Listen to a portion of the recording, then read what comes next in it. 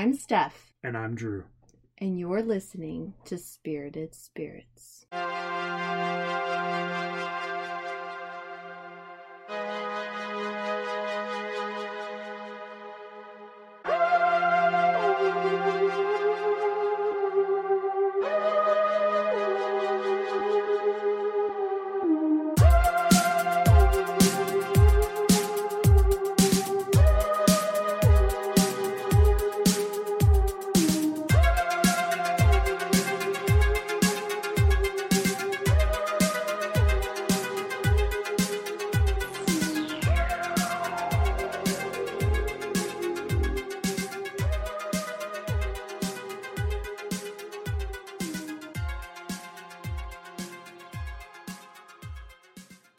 On a cold day in February 1949, the police department of West Sussex were not ready for what they found when they raided a warehouse at the end of Leopold Road. As they entered, the smell of death was overwhelming, masked only by that of a chemical agent. As they shined their lights around the room, they found multiple 40-gallon drums and containers of concentrated sulfuric acid. One of the constables cried out, "Quick, outside!" As the investigators left out the back door, they were met with a horrible sight. 28 pounds of melted human body fat, part of a human foot, human gallstones, and part of a denture. John George Hyde, the acid bath murderer, had been caught. Ugh. Yeah, I've kind of heard of this one before. I feel like we mentioned it in a previous episode as in reference to something. Did we? Yeah, but I didn't delve too much into it. Okay. I think, I don't know. It's pretty, maybe not. Right. It's pretty sick. So, again, looking at my Man is a Real Monster, I looked up some of the most gruesome serial killers, and this one was widely discussed. Yeah. So that's why I picked this one. Sounds pretty sick. Real quick, before we jump in further into the story, we just kept it simple tonight. We've got Thanksgiving stuff going on this weekend and next week, so we are drinking Chateau Guilibot. I think that's how it's pronounced. It's a Grand Vin de Bordeaux white wine, found it at Total Wine, and yeah, I think it would pair well with some turkey, some roast turkey, and some of the sides, typical with Thanksgiving. So probably not pair well with human body fat. No, that's morbid. I mean, it is. What would you? Never mind. I don't know. Never mind. We do not. You were going to ask what wine was going to pair well with human body God. fat. Okay, move on. So I'd like to go ahead and point out that as Steph was trying to pronounce that bottle, I'm going to go ahead and do a disclaimer that there's a lot of names in here that are difficult to pronounce, so you're going to have to just bear with me. All right, so back to High, or John George High. He didn't start off by shoving bodies into barrels, so let's go back to the beginning and see what went wrong. High was born in Stamford, Lincolnshire. He was the son of John Robert High, who was an engineer, and his wife Emily. He was an only child, and the family was a part of the Plymouth Brethren, a conservative Protestant sect. It's interesting to note here that later in life, High stated that he suffered from reoccurring religious nightmares as a child. Oh, does he expand on that? Like, what kind of reoccurring religious nightmares? He doesn't. Not in the research that I saw. He just stated that. Okay.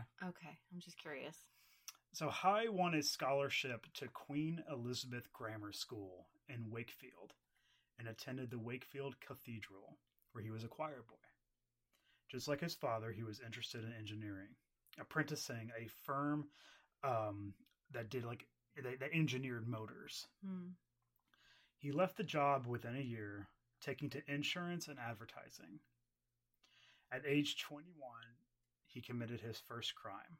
He stole from a cash box, but he moved on to forging car documents. Huh. What do you mean forging car documents? Like, So I think it was just like forging. Honestly, it didn't say. so like signing off on car loans. Yeah, or like, signing off like on car loans and stuff like that. That he couldn't really pay back or whatever. Okay, interesting. So on July 6th, 1934, High married 23-year-old Beatrice Betty Hammer. However, it did not last long. That same year, High was jailed for fraud. While in prison, Betty gave birth to a baby girl who she quickly put up for adoption and left High. Oh. High moves to London in 1936 and becomes a chauffeur to William McSwan, a wealthy owner of amusement arcades. High was also in charge of maintaining the machines due to his engineering background. Despite having a paying job, the draw of nefarious activities were too tempting. High began to pretend to be a solicitor named William Cato Adamson with offices in Chancery Lane, London, Guildford, Surrey, and Hastings, Sussex. He sold fraudulent stock shares from the estates of deceased quote-unquote clients at below market rates. He was caught due to misspelling Guildford as Guilford, and he spelled it as Guilford. So he left out the D in Guild. Yeah. On his letterhead, which I guess was like the smoking gun to catch him. Like I tried to like dive deep into some of the research to see like really was that the one thing that he was caught on was just missing the D out of Guildford. Yeah. But yeah, apparently that was the thing that caught him on that. Interesting. Right. High was charged and went to prison for 4 years, being released at the start of the Second World War. However, he didn't learn his lesson, as he continued to conduct fraudulent activities and was sentenced to several more terms of imprisonment. While in prison, he realized that his biggest regret was, quote, leaving his fraud victims alive to report his crimes. Oh, gosh. Mm-hmm. So he's already setting himself up to be like a murderer, and right. Like the petty crimes and fraud and stuff are not like doing it for him. They're not giving him what he wants. It's not enough because also he's not getting he's not getting away with it. Right. He keeps getting caught. Right. So how do you stop getting caught? You silence those that are having you get caught. Right. So he started to become obsessed with a French murderer, and again, this is one of those ones about pronunciation. I think it's Georges Alexandre Surette. Okay. George was infamous in the early 1920s. His track record for fraud and scams were very similar to High.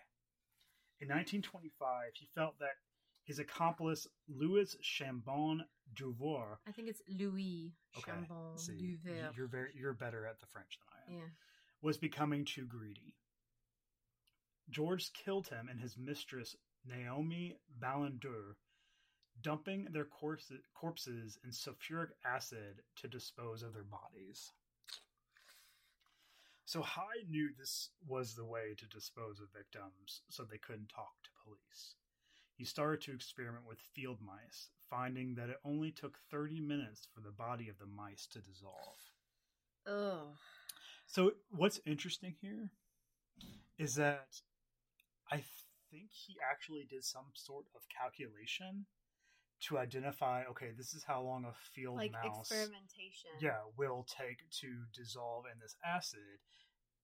And like this field mouse only weighs like, let's say like a couple ounces maybe. Mm-hmm. So the a human 200-pound man will take quote unquote this long, which I mean, so it's very scientific about it. Serial killer math. I mean, that's very interesting that's what occurred. So when he was released from prison in 1943, High became an accountant with an engineering firm. He worked tirelessly for his pay, something he was not fond of. One night in 1944, as luck would have it, he came across his former employer, William McSwain, in a Kensington pub. McSwain was there with his parents, Donald and Amy, whom he introduced High to. As they chatted, McSwain detailed how he worked for his parents collecting rents from their London properties. High became increasingly jealous of their lavish lifestyle and the little effort it took to achieve it. On the night of September 6, 1944, High called upon McSwain for a night out. Afterward, he lured him to an abandoned basement on Gloucester Road. I think it's Gloucester. You're just going to be my... Gloucester? I don't know. That's fine. You just correct me when I don't even know if I'm wrong right on these pronunciations, because I'm having trouble with them. I mean, I don't know. It just right. For some reason, I think it's Gloucester right. Road. And but that could be if we're wrong. If we have any listeners that listen in the UK, if you feel the need, email us. You can email us or tag us. Tell us how dumb we are. You can tell us how dumb we are. It's fine. I'll take it. I completely understand. We're from Kentucky. We're from Kentucky. We can't pronounce anything right. All right. Say Versailles. We do call it Versailles. Versailles, right. Kentucky. We're getting off topic. Okay, sorry. All right. So, filled with rage and jealousy, High took a lead pipe and repeatedly bashed McSwain on the head, killing him. Oof. Then, using his grim knowledge from his research, he lowered the body of William McSwain into a 40-gallon drum filled with concentrated sulfuric acid. Waiting 2 days due to his calculations, he went back to the basement, finding that his body had mostly dissolved, and poured the remains into a manhole. Yeah, I've heard this story before. I don't know if we covered it or not, but I for sure have heard this story before. Does it say, like, how, like, what did no one raise concerns about him ordering that amount of sulfuric acid? What was he using it for? I tried to find, like, if there was any type of information of how he procured, like, all this sulfuric acid. Right. And that isn't something you just go to Home Depot and get, right? Well, there was no Home Depot. But you know what I mean, though. Like, you don't go to your... Right, but I couldn't find anything about how he even got it. But there had to be some way. But maybe with his engineering skills, like he knew people. Maybe. First, I don't know. Is that used in some? I don't know. Never mind. Anyway, so William McSwain's parents were searching for their missing son and asked High if he had seen William. High told them that William had just gone into hiding in Scotland to avoid being drafted into the military. High then moved in with the McSwains to, quote, help them out during their stressful time of attempting to find their son. He began collecting the rent checks for the parents' estates. However, World War II was coming to an end, and the McSwains were curious why their son had not returned. This made High nervous as he settled into his new lavish lifestyle. On July 2nd, 1945, High lured the McSwains to Gloucester Road, telling them their son had returned for a surprise visit. He walked them into the abandoned basement where he had killed William and bashed them over the head with the same lead pipe.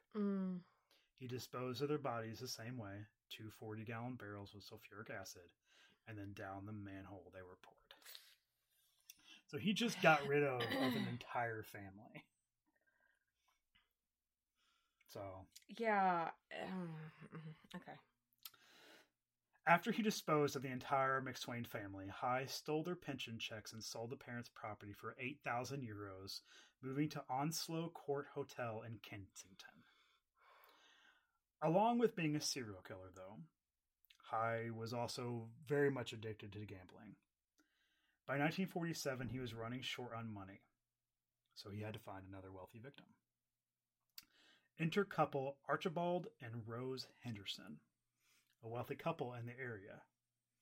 After pretending to be interested in the house they were selling, Rose, finding High very charming, invited him to play piano for them at their housewarming party. While at their flat, he secretly stole Archibald's revolver, planning to use it for his next crime. Interesting. So I guess I'm assuming she wouldn't just invite him to play piano unless he mentioned, like, casually that I play piano, and then Yeah, and I think also like he was schmoozing them pretty hard. Yeah, he seems that's kind of his. Yeah, he targets like wealthy folk, and kind of like befriends them, and then hits them with a lead pipe and shoves them into a barrel.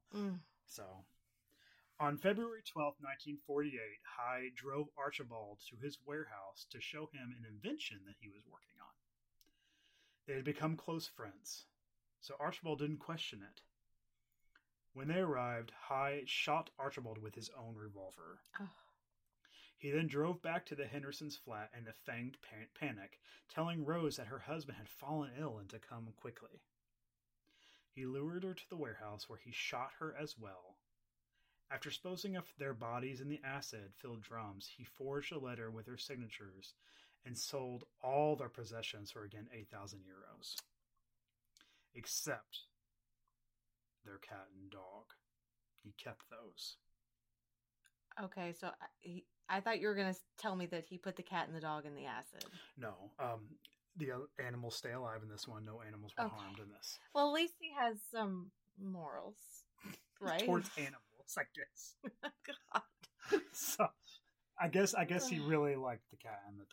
I guess. So, High rented a small workshop at 2 Leopold Road in Crawley, West Sussex, where he moved the acid. I think it's Crawley. All right, Crawley. Crawley. See?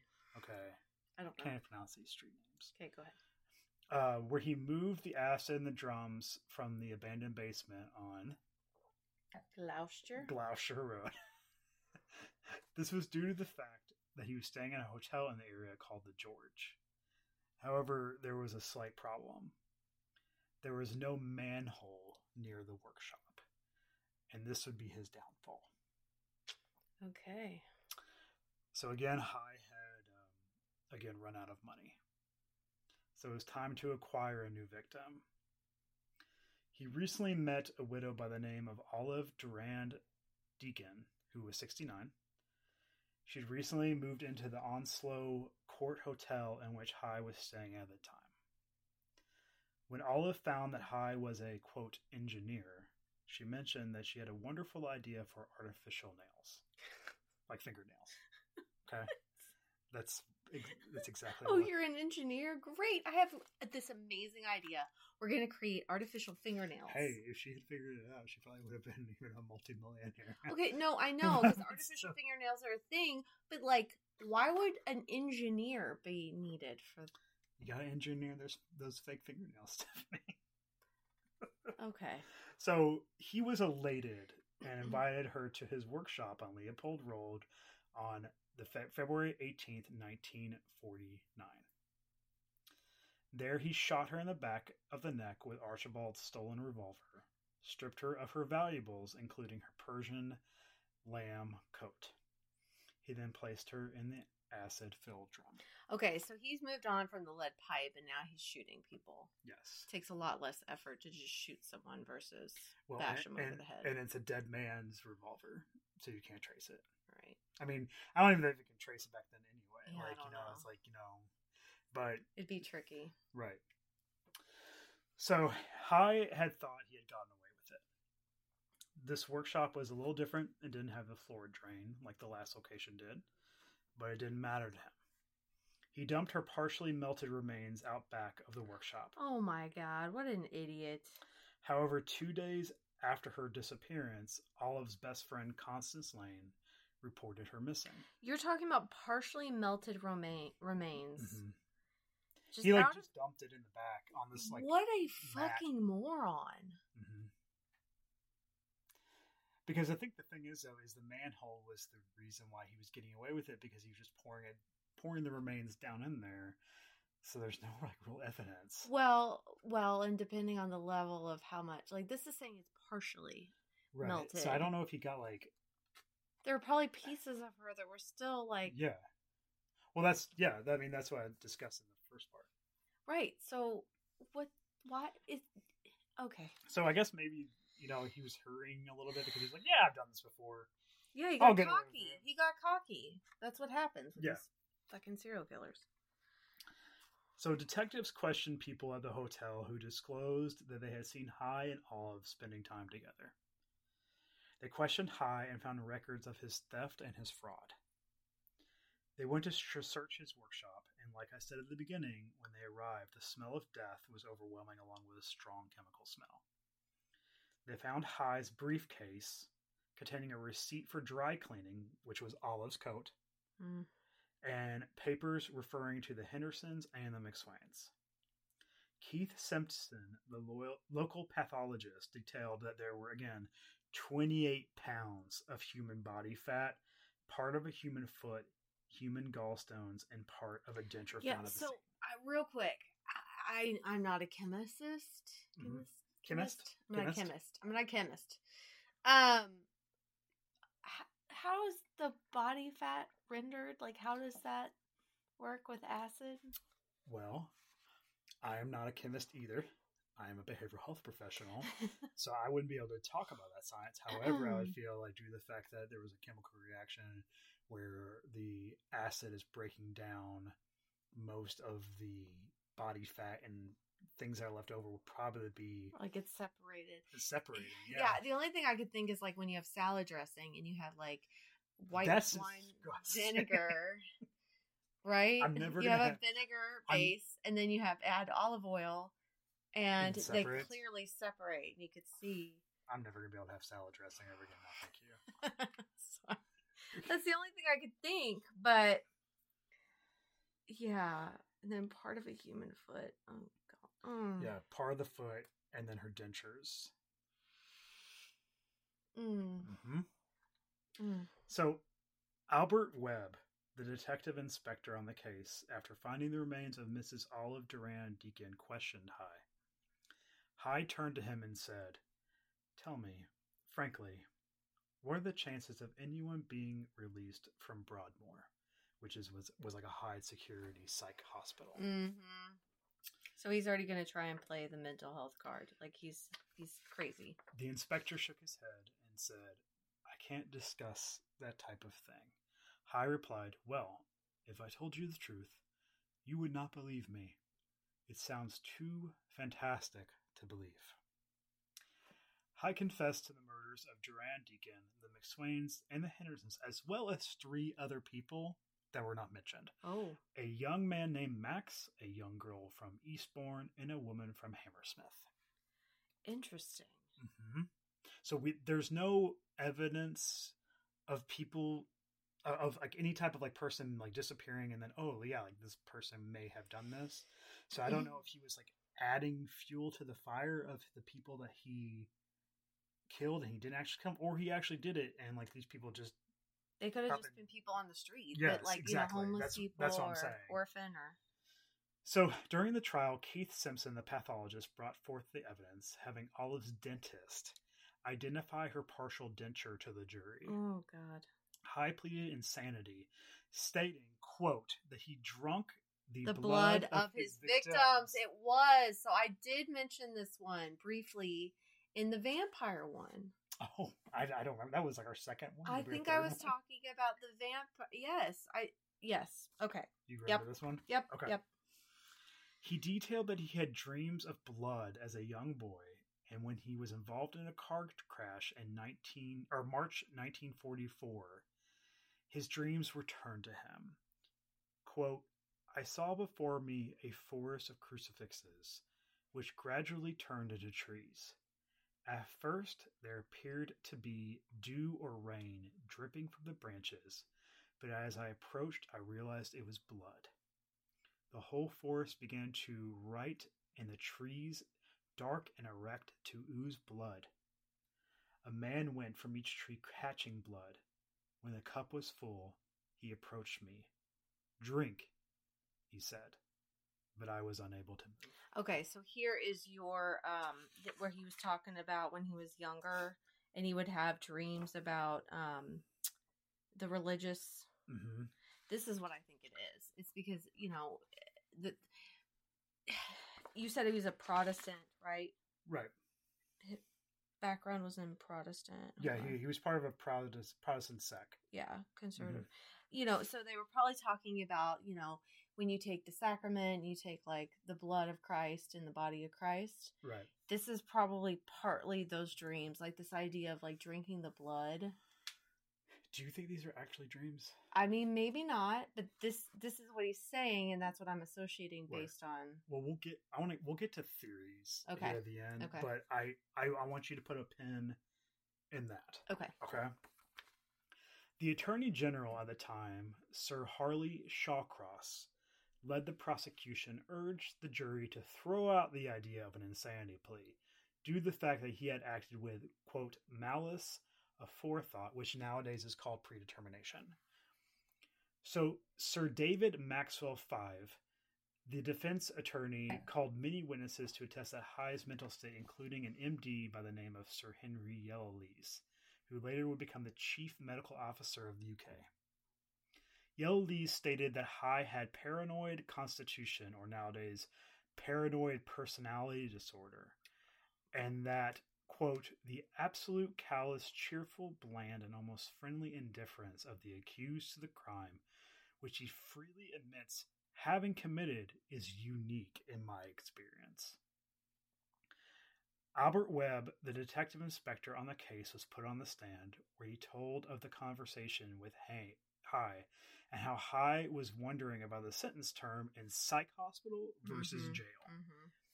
It took minutes for the jury to convict High of his crimes. He was sentenced to death and was hanged on August 10th, 1949. Yeah.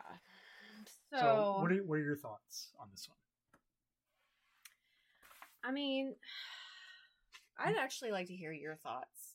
Because I'm kind of chewing on some different things. So I think that this guy really, okay, so he wasn't born like poor or anything.